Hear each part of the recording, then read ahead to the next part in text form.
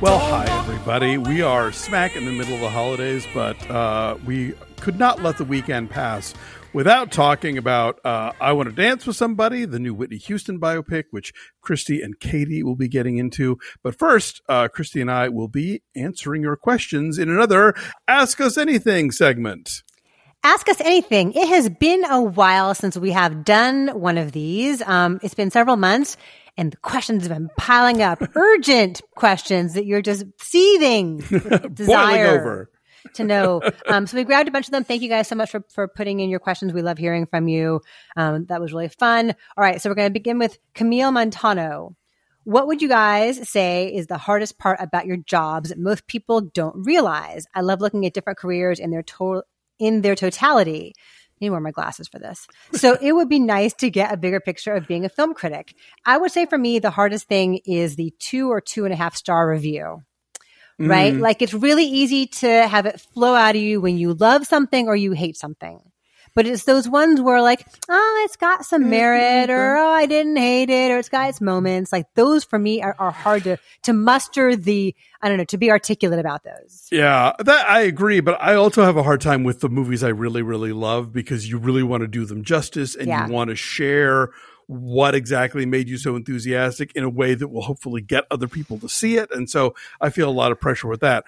All of which to say, by the way, just to be clear, we are very aware and grateful of the fact that we have like a really cool job that people want to have. I always like to say I'm not a janitor in a slaughterhouse. A lot of people have much harder jobs than I do.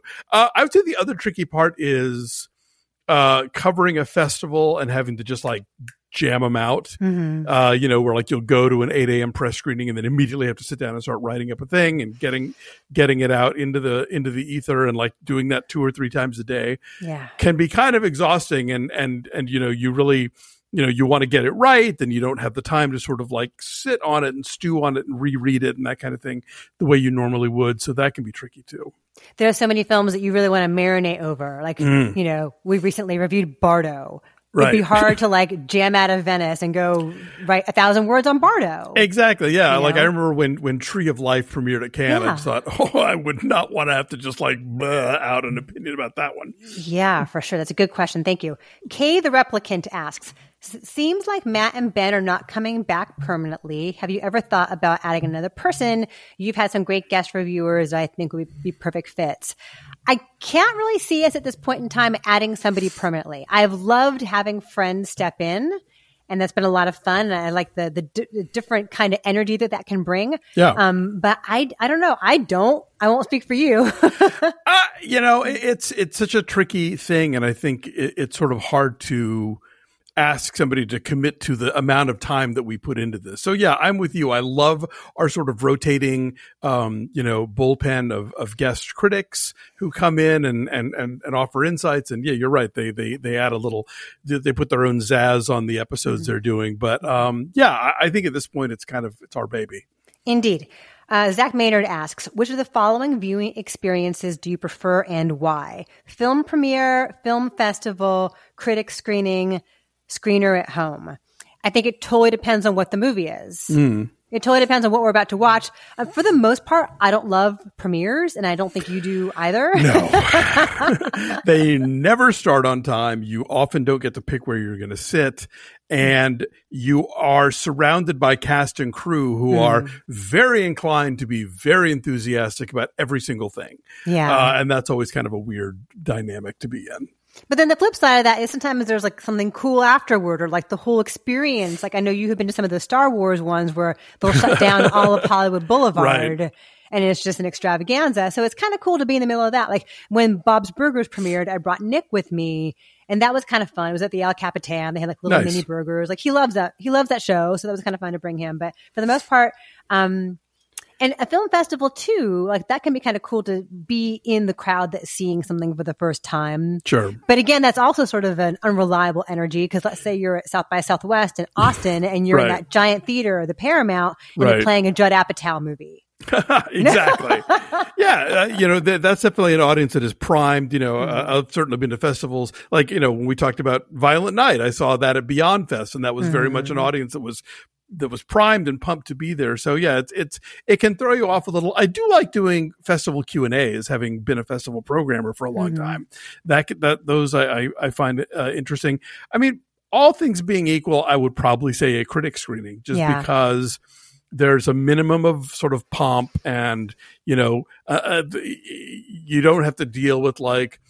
I don't mind going to a screening where they've also opened it to the public, but I resent it when they do it thinking that somehow we're not going to really get like a comedy or a horror movie if we don't see it without like regular folks having responses, because we're all dead inside, Through sheer osmosis, we're going to enjoy this more. Exactly. I like going to critic screenings too, because so much of what we do is so solitary, especially in the last 2.5 years. So to see our friends is like going to the office. Absolutely. Yes. That part nice. is nice too.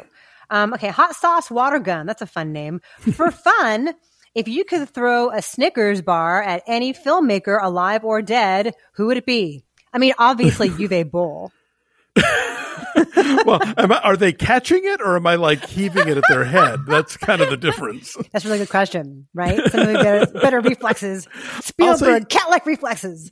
Either way, I'll say Adam Sandler. If he wants to have a Snickers, great. If it also strikes him, I won't cry. He's cranky and he needs a little blood sugar boost. Yes, Adam he's Sandler. hangry. But then for serious, is there a film that changed your life? Is there a film that changed my life? I don't, it's so hard. There are ones that are so formative to me from my childhood, like The Wizard of Oz, like The Sound of Music that I saw that like planted my early love of film in me. Sure. What about you? Yeah, it's hard to sort of nail it down to one. Like I always talk about, the first movie I remember seeing in the theater was, Willy Wonka and the Chocolate Factory. And that's a movie that's really stayed with me. Like a movie that I think about, I'll tell you, this is maybe not quite what the question was, but I do remember feeling seen in a way the first time I saw a queer 80s indie movie called Parting Glances. And I had just started my first relationship with someone. And there were moments in that movie that I was like, like they really kind of spoke to me in a way of somebody who was finally like, being out of the closet, being involved with somebody else, that felt very like, that I was able to recognize as like these things that I was encountering in my own life. And that's why I bet things like Love Simon and Love Victor are probably very helpful for young queer kids who don't know what they're feeling, and like finally have someone on screen reflecting what they're doing. Absolutely. Because I think we all kind of grow up seeing things in the movies and thinking of them as they're either aspirational or they're supposed to be aspirational, and it gives you something of a blueprint to imagine what that situation with you would look like, Yeah. But a couple that can kind of go together. Kay Rosewall and Will Jones both ask what we would put on a hypothetical Sight and Sound ballot. And then Kay Rosewall also asks me possibly review Jean Dielman on a future show. And like, for sure, I've never seen it. So I think we should. It's a good idea. Yeah, no, I'd love to. In the meantime, if you want to go back, there was a podcast I was doing with Daniel Thompson from Deck the Hallmark called A Film and a Movie. And we did 2 Jean Dielman episodes. Filmmaker Wayne Wang came on, and he wanted to talk about Jean Dielman in the context of a new film that he made, whose title just flew out of my head as soon as I started the sentence. And then we also did one where we paired it with that movie, The Assistant, because they have a very similar aesthetic as far as like one day in a woman's life and the sort of the tedium of the tasks that are put before her. Oh, where Julia Garner is like the sort of a Weinstein kind of. That's the one. Yeah. It's got a very Jean Dielman vibe to it. So it was a good pairing. What would I couldn't give you all 10, but like, Rules of the Game would be on my list for sure. Citizen Kane would be on my list. Singing in the Rain. Probably an Almodovar film, either Women on the Verge or All About My Mother. This is where it gets tricky. It's so hard. It's so hard because how much of it is like, I love this movie and it's personal, and how much of it is it like, this matters culturally and you got to put it in that time capsule for all of eternity.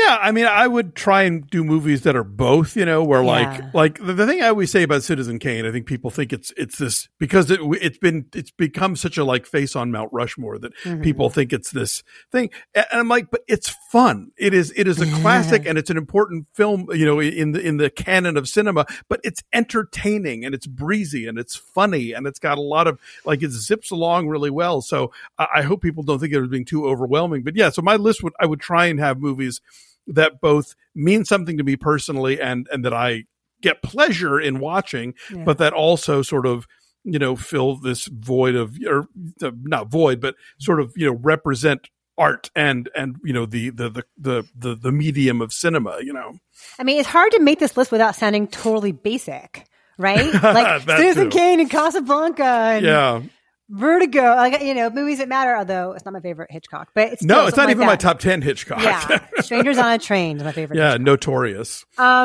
So like for me, it's like The Wizard of Oz and The Sound of Music again, but also like No Country for Old Men and maybe Do the Right Thing. Like I don't know the answer to this question. Like so much of me wants to just go put The Big Lebowski in there. Paddington 2.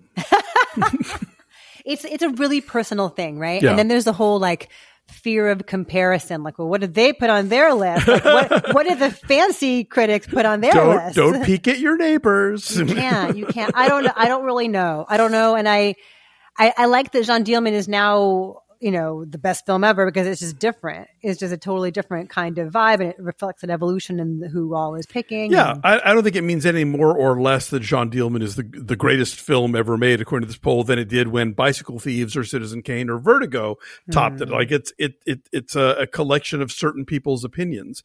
But I'm glad that people are talking about Jeanne Dielman and maybe watching Jeanne Dielman for the first time because it is a great movie and it is both important and I think, fascinating. And I that was one of those movies that I held out to watch on the big screen, and I got to do that years ago at the Bing Theater, which no longer exists at LACMA. But if you can turn your phone off and close the curtains and really devote yourself to paying attention to it on the Criterion Channel, it's a great movie. Yes. Have you ever walked out of a movie? Asks David Palmer. If so, what movie and why? I remember I walked out of 50 First Dates. Speaking of Adam Sandler, that movie just got on my nerves, and it was. I just found it so irritating, and because of the structure, I was like, "Oh God, we have to go through this like 45 more times." I can't. I'm out, and I wasn't reviewing it, so it didn't matter. So I walked out of that one. I've definitely turned off a lot of movies like that I was watching for festival programming, where you get like 20, 25 minutes in, you're like, this. No matter how great this movie might become, it can't overcome what I've already had to sit through. It's not going to get any better. Yeah. I walked out of the first Saw, and I've never seen a Saw since. Yeah. I was living in New York, and there's a moment where there's like a mom and a kid, and there's a gun to their heads, and they're like trembling and sobbing, and it just felt so like wallowing in their misery in a way that just like struck me wrong. And I wasn't even a parent then. I didn't even want to have a kid at this point in my life, but it just like, it really bothered me in a way that I'm like, I don't want to sit through any more of this. And I've never seen a Saw since. So that was the last Saw you saw. I have not seen a Saw. Do you guys prefer reviewing movies in the podcast or in written form on The Wrap and RogerEbert.com? Also, really random question I wanted to ask. As sites like Letterboxd, where everyone can be a movie reviewer, grow more and more popular, film critics seem to be less significant to the public eye. Oh, do we now? Do you guys feel a difference before and after those websites are as popular? This is from someone named Dunkakino.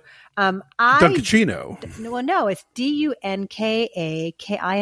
Oh, okay. Dunkakino then. There you go. Don't question me. All right. I'm teasing. So I do like the fact that I can do both, and I feel like each of them helps the other. I like the fact that I've been a writer my entire life, and so that has given me like a structure and a cohesion, hopefully, that it flows, that it's fluid, and it makes sense and all that. But I also like that I can just talk, and I feel like they each help each other. Like being able to do it in a podcast or on radio requires some brevity and like being able to get to the point and be succinct and use your words efficiently. And that translates over to writing. Yeah, I agree. Writing sort of lets you kind of collect your thoughts together, but at the same time, it's all you. Whereas like in this format, we're able to kind of go back and forth and exchange ideas and, see where we, or with any of the podcasts that I do. So yeah, I think they each have their appeal. As for Letterboxd, I would argue that the internet in general has kind of dug into the status of film critics, in that we used to be the only ones that you would see in any kind of mass medium, whether it was on TV or in newspapers or in magazines or whatever, sort of like, talking about films. But now, as long as there's been an internet, whether it was, rec arts, boards, or, Letterboxd or LiveJournal or Twitter or whatever, like I think anybody can sort of put forth their ideas about things and reach and have some public reach to that. So, there's definitely been I guess a democratization of the process, but, I do think that there's something to be said for, people who are, who know what they're talking about who've seen a lot of movies. I mean, like everybody has, the feeling that they come away with from a movie, and then their opinion is valid in that sense. But I think the opinions of people who have seen a lot of movies, who have studied how film works, I think they bring more to the table than the casual observer who maybe sees 2 or 3 movies a year. And so it's good that everybody can, participate in the process. And you can find who you think works best for you. Absolutely. There you have choices. Or like if you always disagree with me, great, keep watching. That's part of the fun. I always say disagreeing is part of the fun. Nom Finello. Okay, I'll get this right. Nom Finello Malloy. Does RRR have a chance to get nominated for Best Picture, or will it get snubbed? I kind of don't see it happening. That's a wonderful idea. It's very exciting. I can see it maybe in like Best Original Song, but I don't know. I think that's a nice idea. I mean, not for lack of trying. They are really like, I get emails all the time about screenings in Los Angeles and events with the director, and they're really putting on a full-throated campaign for the movie. And our friend Carlos Aguilar recently tweeted about going to some Academy event and talking to older Academy members and being surprised at how much enthusiasm there was among them for RRR. That's great. So like that it's actually playing to like, viewers in their 60s and 70s, who are members of the Academy. So you never know. Maybe I'm wrong. I'd like to be wrong on this. That'd be great. What is a good, so bad it's good Christmas movie to watch? Asks, I want to get this right, Pranav Updaye. Well, I will say this is a good area for the sort of Mystery Science Theater, RiffTrax, Cinematic Titanic universe. So like all of them have done versions of Santa Claus Conquers the Martians, and none of them repeated jokes. Like that's how fertile that film is for mockery. A rich text. Absolutely. The Mystery Science Theater of the Mexican Santa Claus is a great episode, although I have over the years kind of come to love the Mexican Santa Claus for all of its craziness.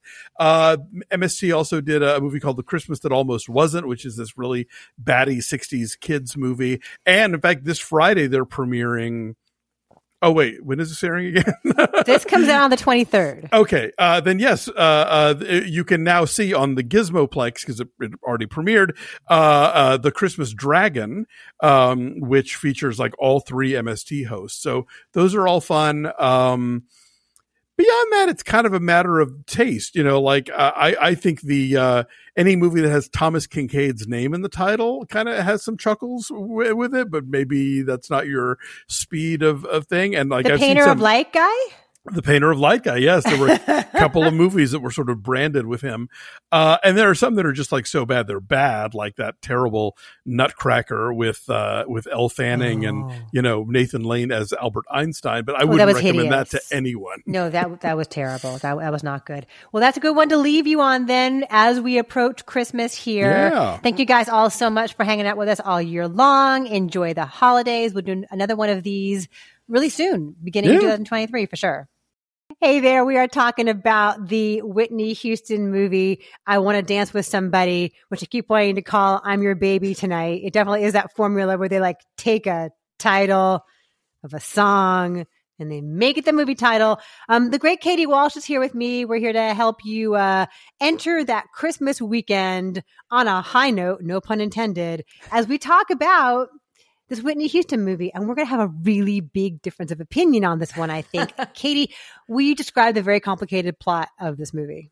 Hello. Hi. Yes, Hi. I'm excited to talk to you about I Want to Dance with Somebody. The plot is that it's the sad, tragic life of Whitney Houston. It starts around teenagerhood, so at least we're not starting as a kid, but it goes all the way to the end of her life, sadly at the age of 49. But it's pretty much just playing the hits. It's literally like, here's, this Whitney Houston song? Do you know this Whitney Houston song? Here's the whole version of it. And I want 2.5 hours of my life back. Oh, no. This movie is not good. So here's the thing. In a post-Walk Hard world, how do we do the music biopic? I love Walk Hard. And I did it from the very beginning. I know there's been the whole like Walk Hard renaissance in the last decade. I loved it from the second I saw it because it's so dead on in, like pointing out all the tropes and the stereotypes of the music biopic. And so like this does all that. Like, maybe it's about expectations because I was like dreading this. I was like, this is going to suck. It's going to be so superficial and so empty. And what Kasi Lemmons has done has really surprised me quite a bit as far as, yes, it is chronological. She's not deviating from the structure that we're very familiar with, but it feels like a really like substantive, old-fashioned kind of version of this movie. And it feels glossy, and Naomi Ackie is not singing the songs, and like nobody should try. No one should try to be Whitney Houston. They just can't, So I think they're wise to not try to have somebody recreate that voice. Right. But, it's Whitney's voice. It's all lip sync to Whitney's voice. Exactly. But I was sort of surprised by the subtext she finds by placing certain songs in unexpected situations, right? Like as far as this being about her never being able to be who she wanted to be, right? Right. And her not being able to be with Robin, her true love. Yeah. And so there are songs at certain moments that have unexpected meaning based on where she places them. And I found that surprising. But it sounds like you hated this and you don't agree at all. Well, it's okay. I think that you are actually hitting on probably what is a strength of the film, which is the way that they tie the types of songs that she's singing towards what's going on in her personal life. Which I'm like, that's very generous of you, Christy. I find this project ghoulish, to be completely honest. Yeah. I could not stop thinking about who was producing this film. And who's producing this film is Clive Davis, who's played by Stanley Tucci as a beautiful angel, father figure, collaborator, creative force, the only person who tries to have an intervention with Whitney. And Pat Houston, who is, I believe, her sister-in-law, who I think is sort of like the executor of, I don't know if you would say the executor of the state. I would have to look into exactly what Pat Houston's role is, but she does throughout. So there's an actress who plays her in a very small bit part, which I think is kind of funny. And she becomes sort of like Whitney's business manager. And if you've seen the Whitney Houston documentary, like she has this astonishingly tragic life. And I think that when you look at the details of what this biopic includes, like it very openly includes the relationship with Robin, who was her best friend. There's no skirting it. It's like these two are a couple, they kiss, they're flirting, they're basically living together in the beginning of the film. Robin kind of drops out about halfway through, but then like if you see, like there's other details about her life that are revealed in the Whitney Houston doc. I believe it's just called Whitney. And, there's also some certain things about her drug use and the role that her brothers played on tour and stuff if they were, getting drugs for her. And I think because Pat Houston is related to one of her brothers, or is married to one of her brothers, like there's just certain things that are like included and then not included. And I found it very strategic. Mm-hmm. And then as the film is going on and they're playing all of these songs, you know, the whole song, I'm like, what is the point of this documentary or this biopic? Like, is it just to like get the, like refresh the Whitney Houston catalog? And then who stands to profit from it? So all I could think about was like, Clive Davis is going to make money off of this. And he's presented in a very warm light. You know, Pat Houston could potentially make money on this. I have not looked into who stands to gain. I was just looking at who is behind this. And I feel like Kasi Lemmons, who is a great, great director, was probably hamstrung by the producers. And I feel like I just wish there had been more life. I mean, I'm a huge fan of Elvis, and I know Elvis is not for everyone, but just seeing the way Baz Luhrmann remixes and recontextualizes and cuts so quickly all of these really well-known songs like into the development of Elvis and his biography as we're seeing it, like, and just remixes it, chops and screws it. I just felt like watching the I Want to Dance with Somebody was so like, and then this song, and then this song, and then this song. It was like, okay, now she does the I Want to Dance with Somebody video. Now she does this video. And it's just, it felt so boring. I know I'm rambling, so I will let you No, I respond. appreciate all this. No, and I usually agree with you that I would much rather have someone like Baz Luhrmann like shaking you up and approaching it from a totally different perspective and making you rethink somebody's life and artistry. I like biopics usually that like will take a pivotal moment in somebody's life, like not try to do cradle to grave biopic. I like a different approach. This is not that. This is pretty traditional. This, it's not cradle to grave, it's teenagerhood to grave. Yeah. But there's a lot of care that goes into the performances, into recreating those in a perfect way down to the smallest details in terms of Naomi Ackie's performance, like whatever hand gestures she's using, whatever energy she brings to it, the costume design, the lighting, and recreating stuff like the 1994 American Music Award medley she did, or the Super Bowl when she sang the national anthem, and what a hugely galvanizing moment that was in our nation. So I think there's so much care that went into getting all those things right that I guess to answer your question as to what is the point of this and who stands to benefit, I mean, it's a surefire thing the way that Rocket Man is, or Bohemian Rhapsody is. This is the writer of Bohemian Rhapsody. I think it is intended to make us reappreciate all over again a phenomenal artist and a titan in, music history and pop culture in America. And probably for awards too. Although what's so weird is that there's no awards campaign for this movie at all. Because it's not good. But she's good. But when has it ever stopped any studio from like putting forward an awards campaign even when a movie's not good? I mean, I do think Naomi Ackie gives a good performance. I just feel like Whitney Houston, her beauty and her talent was otherworldly. Mm-hmm. And like Naomi Ackie, I'm sorry, she's human. Like she's not, no one could come close to Whitney. And she does do a beautiful performance. I mean, she gets all the eyes and hands and mouth and enunciation, quirks of Whitney. And like, I do think that they are like, the intent of the film is to pay tribute to Whitney Houston. I don't know that that's what I came away with feeling about the film. And I really struggle also with the fact that they do a scene right before she dies where they sort of imagine her frame of mind and what she's going through at that moment in time. I just found that really like, I wish they hadn't done that. I wish they hadn't included that scene. I thought that was really tense. I thought that was really tasteful and well done, because when you see the bathtub, you're like, oh no, please, please, please don't show us the bathtub. I don't want to see that moment, but to show us the moments possibly leading up to that.